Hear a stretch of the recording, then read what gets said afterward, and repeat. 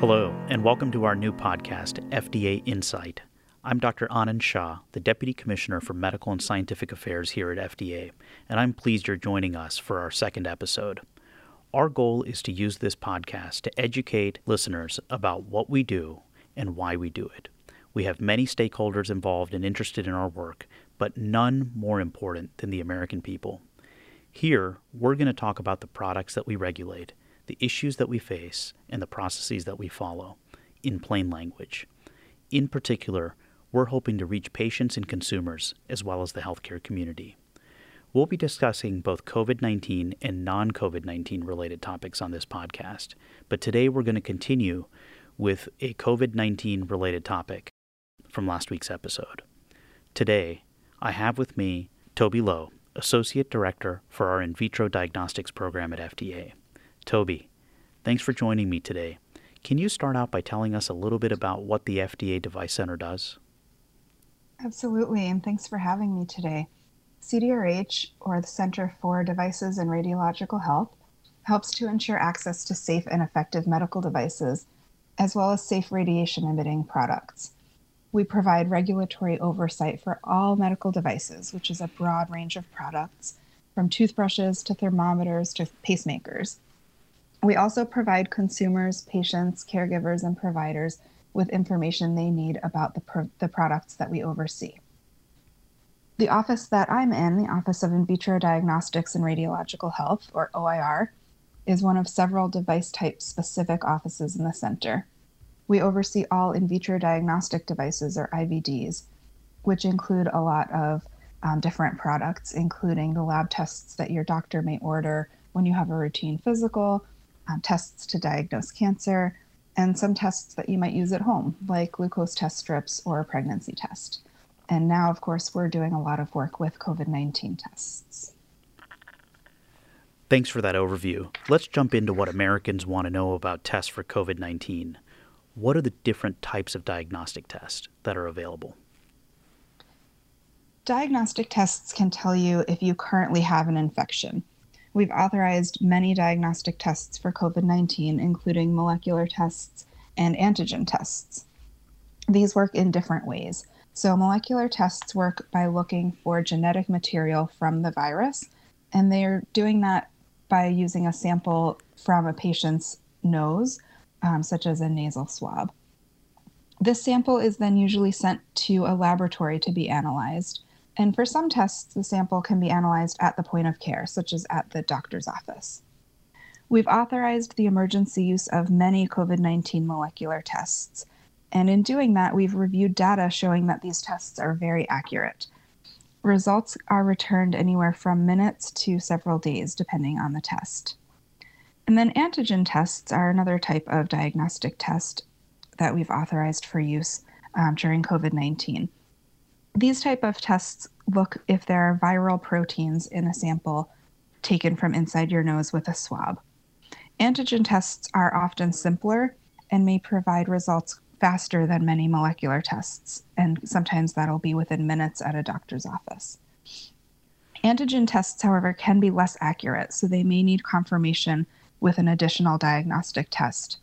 But because they're simpler, they can be made more widely available.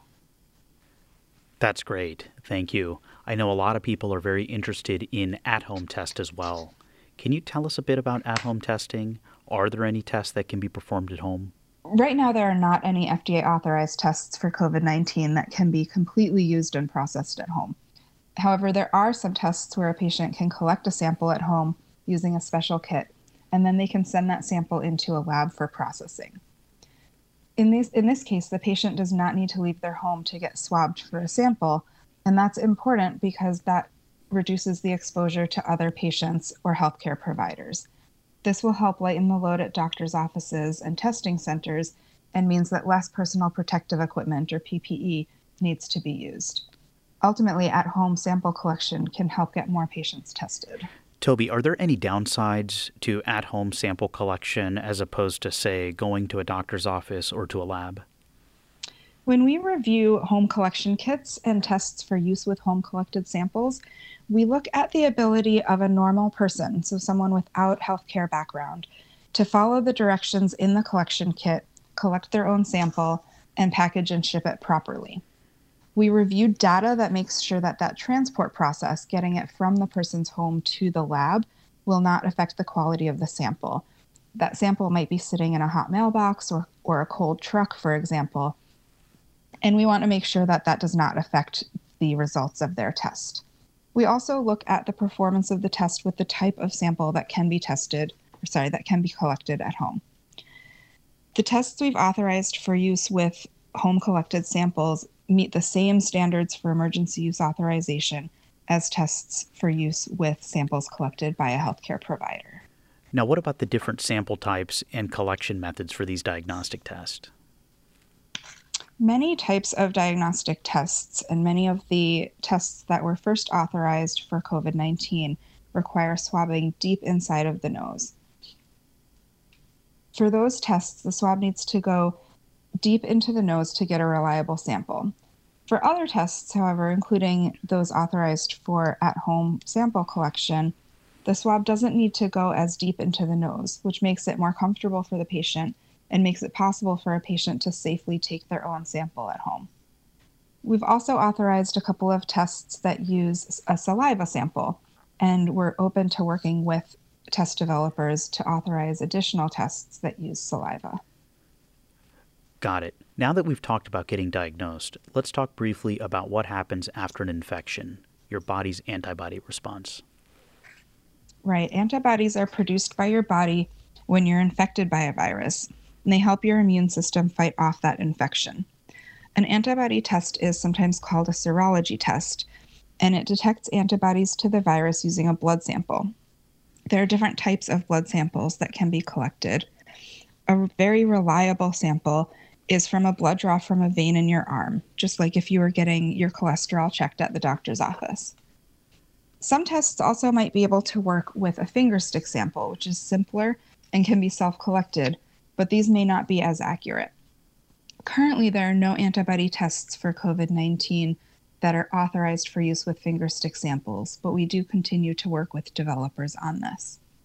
And it's also important to note that antibody tests should not be used to diagnose a current COVID-19 infection. It takes time for your body to develop antibodies, and not everyone who is infected develops antibodies. So a molecular or antigen test should be used to diagnose a current infection. Thanks for walking us through all of that. Now let's get to the question that's certainly on some folks' minds. How does one get a test, and what should people look for in choosing one? Right now, all COVID-19 tests must be ordered by a healthcare provider. They require a prescription. So you should consult your doctor or healthcare provider if you think you need a test. They'll be best able to get you a reliable test near you.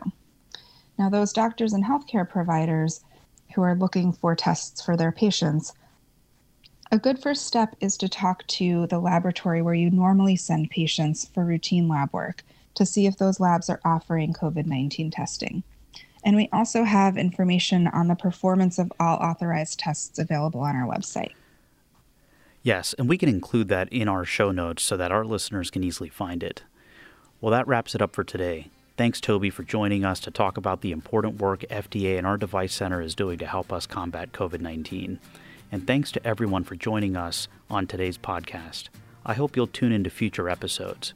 We'll be answering topics from our response to COVID-19, as well as other topics unrelated to the pandemic, like sunscreen, food, and nutrition.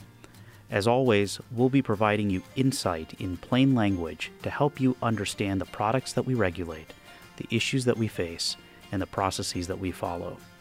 If you want to hear more, please subscribe on your podcast app of choice, such as Apple Podcasts, Google Play, and others. Thanks for listening, and we'll be back soon.